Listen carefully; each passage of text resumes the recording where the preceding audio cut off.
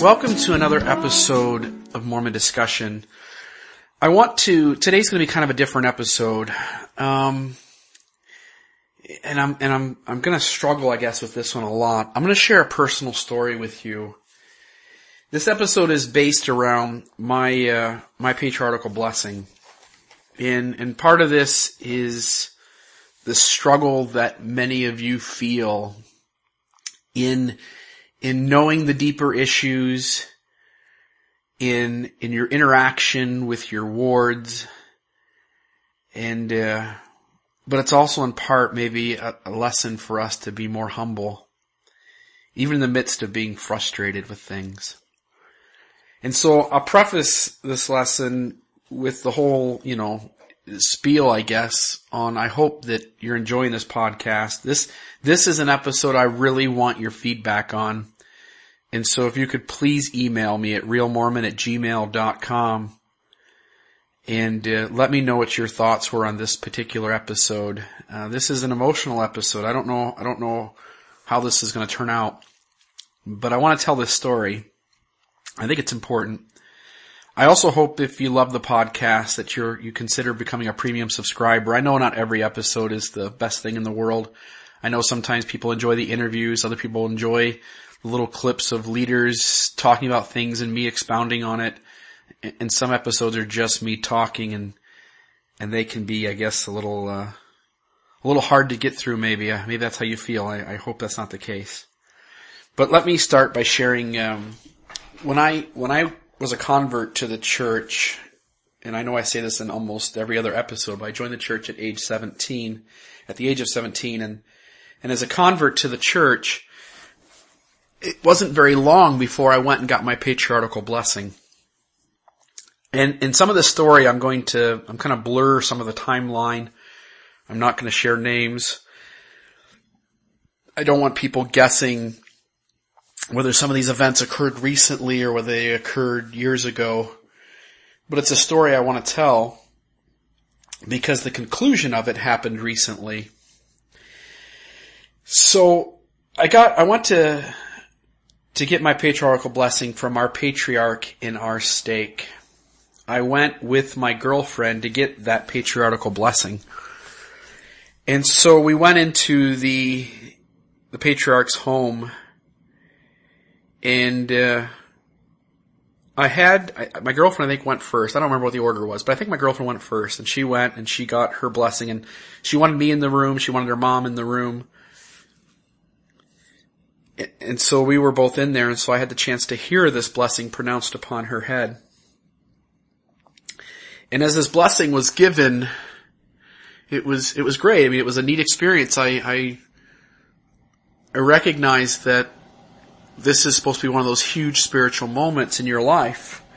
And so this blessing with her happened, and then when it was done, her and her mom left the room, and I sat down, and the patriarch and I had a short conversation about who I was and what my circumstances in life were. And then he proceeded to give me the patriarchal blessing. And as he gave me this blessing, it struck me, two things struck me. One was that many of the exact same things he had said to my girlfriend, he had said to me, to the point where I can almost point out all these extremely similar or exact wording phrases, comparing the two next to each other. The other thought I had as he's giving me this blessing is I didn't really feel the spirit of the blessing. It just wasn't. I just remembered the time. It just wasn't the spiritual experience for me that I had hoped it would be. And so when the blessings were done, we both went home. And some time passed, and maybe 6 months, a year later, year and a half later, I'm the home teacher over two families in our ward. The one is a part member family. It's a sister. She's a convert to the church. She's an older lady. And the other was a brother who lived all by himself. And he was not a convert, but he was his name had been removed from the records of the church, and he had worked his tail end off to get himself worthy again and got rebaptized, was given the Aaronic priesthood for the first time in his life, and he went and got his patriarchal blessing. And in the process of home teaching these two members, both of them on different occasions, I should say it that way, both of these individuals, the sister on one occasion and the brother on another occasion, pulled out their patriarchal blessings and wanted to share them with me. Now, I don't make it a habit of making my blessing public, and I don't make it a habit, nor do I think I've ever asked anybody about their patriarchal blessing, perhaps with the exception of my father-in-law, who I've gotten into some deep conversations with at different times. But generally speaking, I don't ask anybody to listen or read or to view or to see their patriarchal blessing. I've always considered it just a personal, sacred thing, not to be tossed out in front of anyone. But these two members wanted to show it to me, and in the effort not to offend them, as both of them were in their circumstances kind of young in the gospel, I didn't say anything. I let them do that. And so this sister and this brother, again on different occasions, shared their blessing with me. And what caught me off guard was that their blessings, given by the same patriarch as I had gotten mine through, had given blessings that were extremely similar to mine. It's not that there weren't personal promises and warnings and blessings given, but that their promises, blessings, and warnings were the same blessings, promises, and warnings that I had received. And it just struck me as this, it just like my stomach just sank. There was this pit in my stomach. I felt awful. They had shared this with me, and I could feel within me this anger that I had been ripped off of the blessing which I deserved. And this ate at me for years, and so now we fast forward into these little trials of faith I'm having, and this major faith crisis I'm having, and as I think about, in fact, I should back up. After this event had happened, feeling as distraught as I had over this experience of having heard these two people share their blessing and realizing that their blessing was in many ways overly similar to mine than what I expected it to be, I went to a leader in the church and went to this leader, and I expressed the experience that I had had and what I was feeling, and essentially asked this person to fix it. And this person essentially wrote it off. They didn't have a good answer, but it really wasn't something they were prepared to address. They realized that, and again, I'm putting my perceived motives into their mouth and head. But I don't feel like this was something that they wanted to go to bat for. This was an issue that if I can just get Brother Real to settle down and see some of the other possibilities here, maybe he'll just walk away content with the blessing that he's been given. But it didn't work. I wasn't content. And so now, going back to what I was saying, fast forwarding through all my trials of faith and including kind of the beginning of my major faith crisis, I was just thinking about how I got from where I was to where I was in the beginning of having this perfect, naive, beautiful testimony to all of a sudden doubting the truth claims of the church. And I was talking to a member of our ward who's a deep thinker like I am, and very appreciative of this person. I wish I could name them and just praise them up and down for 10 minutes, but I want to say, a faith crisis is hard. And I know so many of you are alone, or the person you love is alone, and they don't know who to go to. And they've got these deep questions, but they can't ask anybody because they'll hurt someone else's testimony, or they've tried and nobody has a good answer, and people just tell them to get back in line and pray harder and try more. And just, do those right things, those little easy answers, and everything will fix itself. And so you just end up pretending it's fixed and shutting it up inside. And so I'm grateful for this member of my ward who, being a deep thinker like me and allowing me to express my viewpoints. I mean, this is a person that I could go to and say, I don't think the church is true anymore. And this person, it didn't affect their testimony at all. They completely understood where I was coming from. They had dealt with some of these same overarching issues themselves. And they were in a place, kind of, I guess I can relate it to like Terrell Givens. They were in a place where they could hear someone else share where they were, and yet it wouldn't affect them in the place that they are. So recognizing that, this person said, look, let's just talk about this. Let's open up. Let's really get into this. And in the process of this person counseling with me and getting my feelings and being willing to let me totally just throw it all out there, one of the things I realized was that this experience with this patriarchal blessing is one of the early factors in my future faith crisis. And as I go back and revisit the experience in my mind, I am angry and I am bitter and I am frustrated and I feel cheated. And so I let it eat at me for a while. I just think about it. And finally, a few months later, this person who I'd been talking to and kind of come to this conclusion with said, hey, have you ever done anything about that, the issue with the patriarchal blessing? And I said, what am I supposed to do? And they said, you have a right to have this resolved. You have a right to reach some conclusion on this. And so at that point, I wrote somebody a leader a message, and just saved it in my email. Didn't do anything with it. Just saved it there. Didn't really know what to do. And finally an opportunity presented itself for me to talk to somebody in the church who was serving as a patriarch.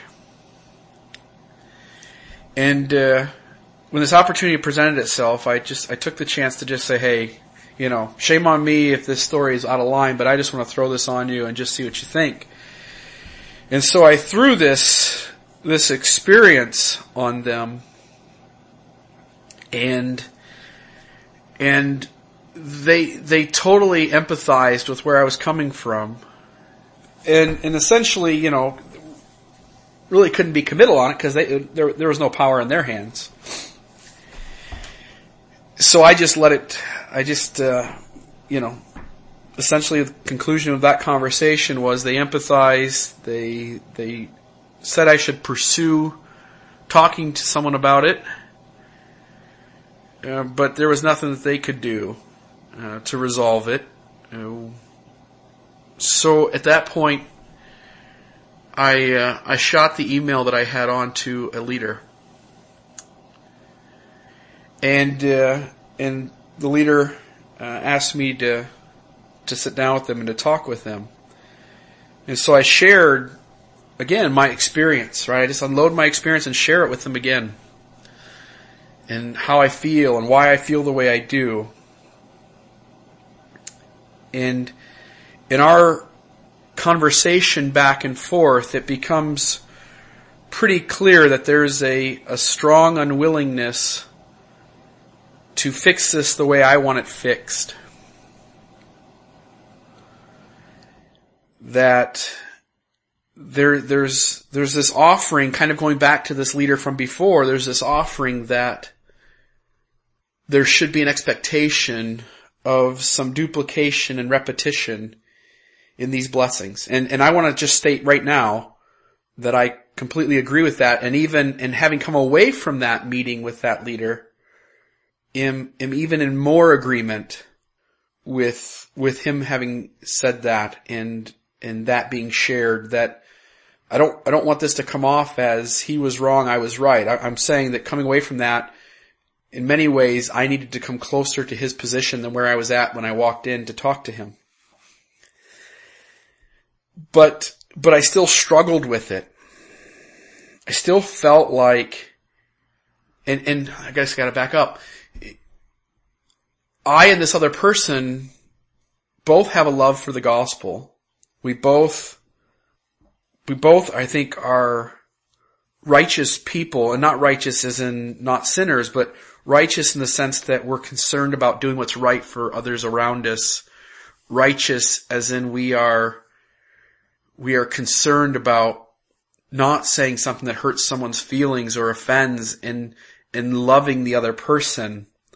I don't feel like this person was out to get me or to put me in my place as a motive. But I also want to say that leaders who do not understand faith crisis and do not understand the process of moving out of black and white thinking into a very complex and nuanced world. And I agree that nobody is all the way black and white, and nobody is completely complex and nuanced, and that there's this wide spectrum.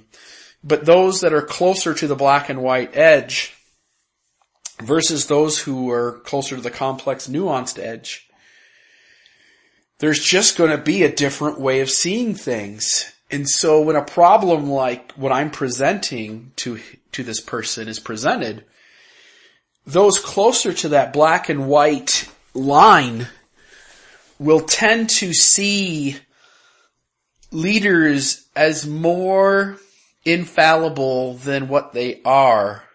And perhaps people like me see leaders as more fallible than what they are. I'll grant that. And so there is this very tough distinction in the air of this conversation, which is, here's the ground I stand on. Here's as far as I can go. Does this fix this? And from the other side is, here is the ground from which I stand on. Here is as far as I can go. And this doesn't fix this. And you can sense that both sides are speaking past each other, and both sides have no way to convince the other one to see it from their angle. And so I felt undervalued. I felt minimized. And again, these are feelings. I'll stop here. These are feelings. I'm not in any way saying that he intended me to walk away with that. I am not in any way saying that his behavior from where he was, that his behavior was inappropriate. Not in the least. But simply because he had not dealt with the life experiences that I had, and therefore had not drawn the same conclusions that I had, his way in which framing the church and framing the gospel and framing leaders and people, framing people in the church who have stewardships and responsibilities and are called upon to be inspired in what they do, his framing for that is so much different than my framing for it. And so there was just no way that we were going to come to a middle ground. That in essence, the Holy Ghost himself sometimes can't bridge this expanse. And that often people like me and like you, we are left feeling underappreciated and minimized and misunderstood. We sometimes feel like the majority of Latter-day Saints look at us and say, you know what? Brother Real, he is out of bounds. And he is out there on some of these things he thinks.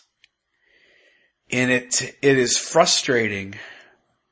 So I walk away from this encounter crying the entire drive home. And I am hurt.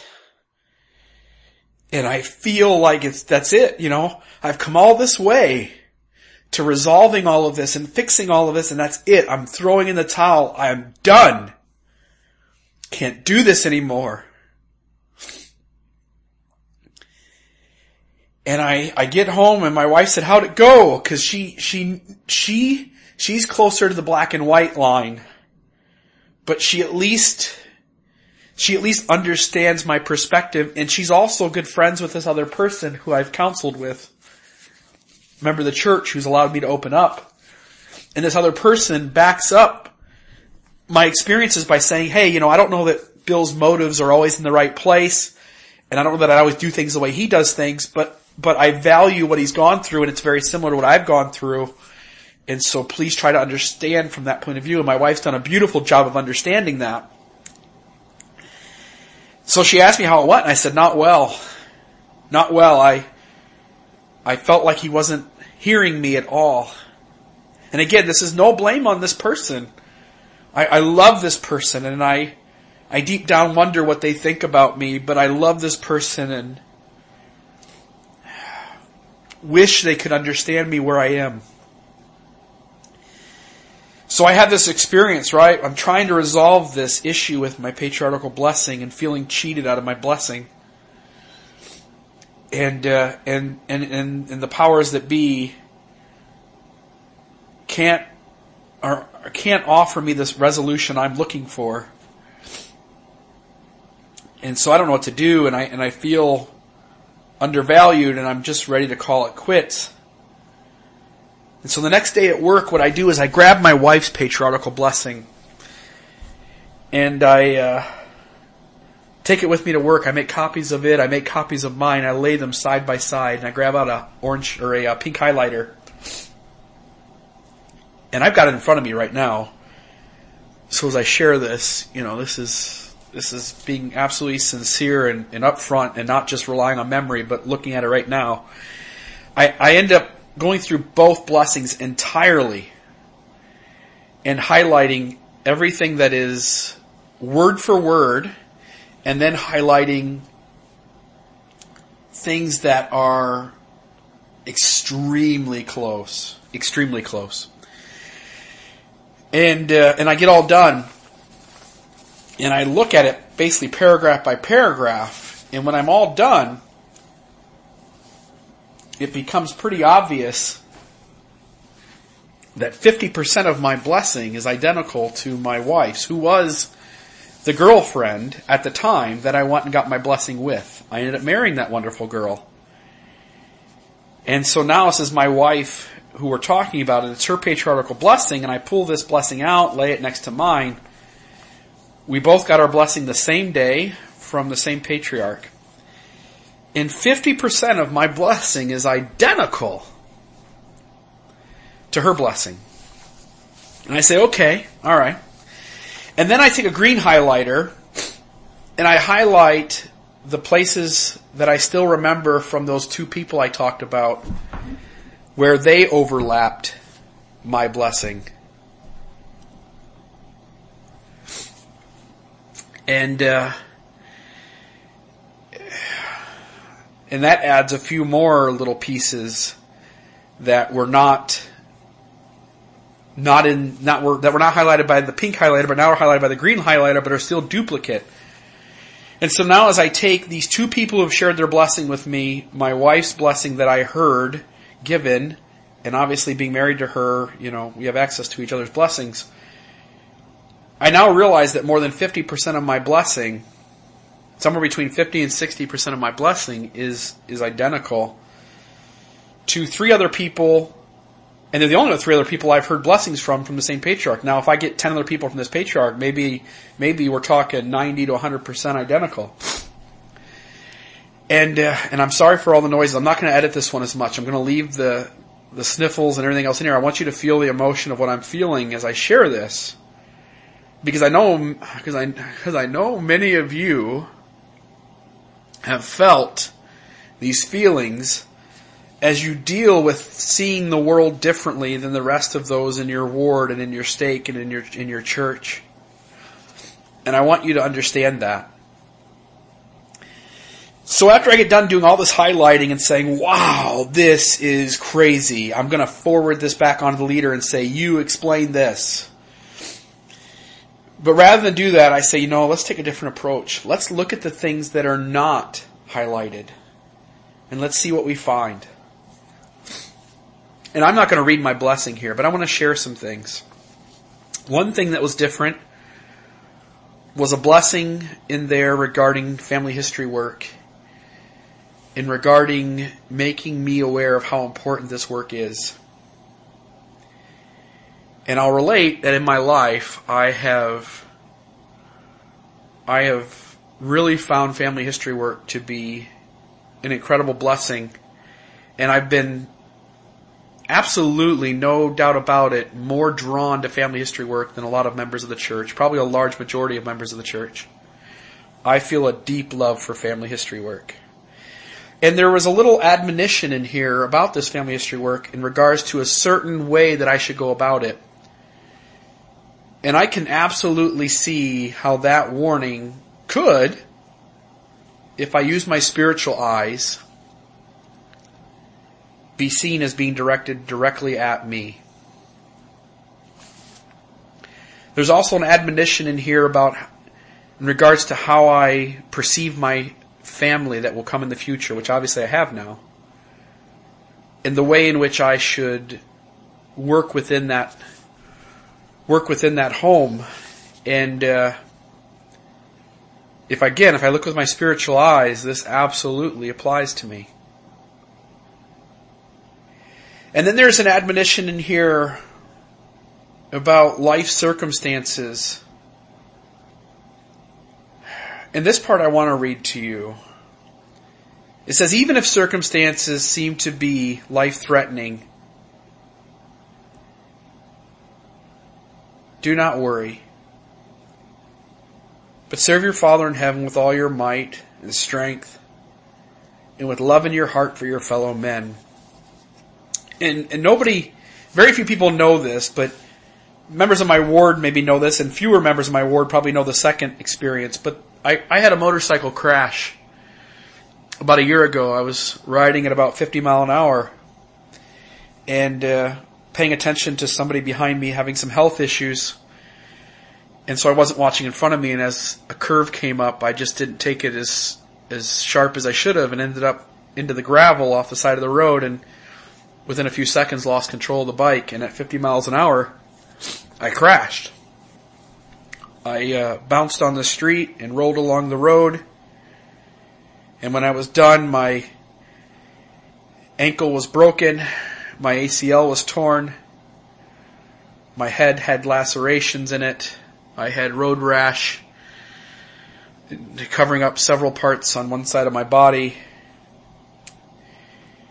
and in the midst of that crash, I knew that my life was safe. I can't explain it, but I knew my life was safe. The second experience occurred near Christmas. We had a nativity scene that we had our youth put together. I was serving as bishop at the time, and our youth dressed up in a nativity scene. We had a little tent that looked like a manger, and they all had their costumes on. On this night, in Ohio, it can rain one day, and the next day it can be minus 20 degrees. But it had rained all day, and then all of a sudden, towards the evening, this rain had instantly had turned to ice. And so we were in the church parking lot, and we're sitting there, and we're watching the youth, and really just having a good time. And all of a sudden, there's an overpass about 100 yards away where a vehicle comes over the overpass, and the bridge is obviously more icy than the rest of it, and this van crashes into the side of this overpass that runs over top of a highway. And so they crash in and they hit the rail, and the rail is now almost broken, and it's the only thing that's holding them from going over the side and sliding, 200, 300 yards down a hill, who knows, rolling over, tumbling, whatever. And so me and another member of the church run as fast as we can up there to help them and to try and get them out of the van before this rail gives way. And as we're up there helping them, all of a sudden another car is coming. And you can just tell, I don't know how to explain it, just me and this brother both looked at each other and knew instantly that this car was also going to lose control and was going to crash into us.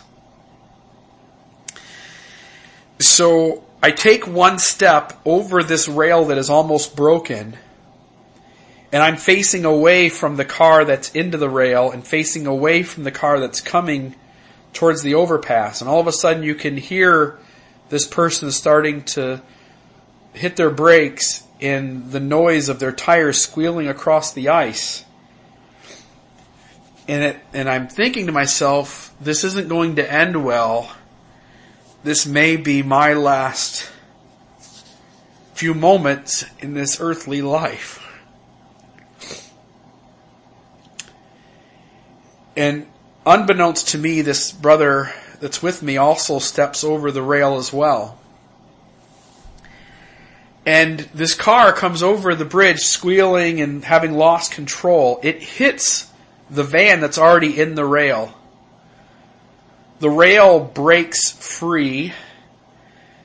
The van slides down the hill. God bless them. Lucky for them, it doesn't roll over. And lucky for them, these people were in the midst of getting ready to get out of their van at the moment that we saw this car coming. And luckily they got back in their van and held on firmly. And this van goes down the hill.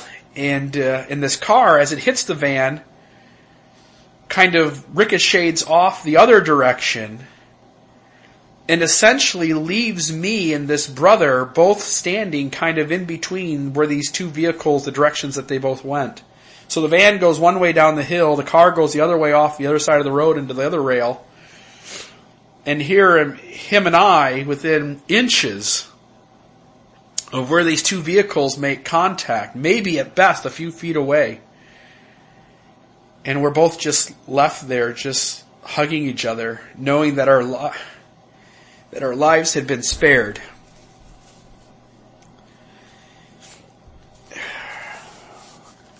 I want each of you to know that in your life, that there is going to be times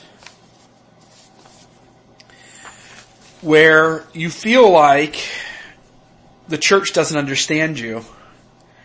Its leaders don't understand you. Its members don't understand you. And I feel awful that it happens. And I don't know that I think there's even times the Holy Ghost can't fix it. But as I read my blessing, I came to realize, and there's 5 or 6 other places in it that go along these same lines, where I realize that there are parts of this blessing that absolutely, no doubt, can apply to my life, and my life only. There's a spot in a section that says, never doubt. Trust your Father in heaven and love Him. And that's a part I have trouble with every day. I want to conclude with the sentence that was in this blessing that allowed me to first say, hey, you know what? There might be something to this blessing. It might apply to me. There is a section in here that is, for the most part, a duplicate of my wife's blessing, with the exception of 2 sentences. And I want to end on this. The sentences are this. This is the part of the blessing. It says, do not worry what to say to your listeners when you talk about the true gospel. Rely on your faith in your Father in heaven, who will put the words into your heart so that you can utter them. Now listen, this is a strange, to have the word listeners in your patriarchal blessing is a strange word. And then to realize that I read this after I started the podcast, after the podcast started to become well listened to, after it began to get some acknowledgement and some publicity and people started tuning in, And all of a sudden I have to come to grips with, do not worry what to say unto your listeners. When you talk about the true gospel, rely on your Father in heaven who will put the words into your heart so that you can utter them. It all of a sudden struck me that in many ways that word listeners could only apply to me in the very here and now. And so I want to conclude saying this. I know you hurt sometimes. And again, I know people don't always understand you. But hang in there. Have faith. Rely on your Father in heaven who knows you, who knows all things. Don't give up. Don't throw in the towel. Get yourself up, dust yourself off, and try again. And I plead that we all might find somebody who we can talk to, who thinks like us, who at least can understand and empathize where we're coming from. And I bear witness, if we can hang in there, that God will shed additional light in some future day. And I wish you luck. I wish you all of God's blessings. I wish you to not feel alone. I wish you to have the support you need. And I pray that Heavenly Father's tender mercies might be upon you and yours. In the sacred name of Jesus Christ. Amen.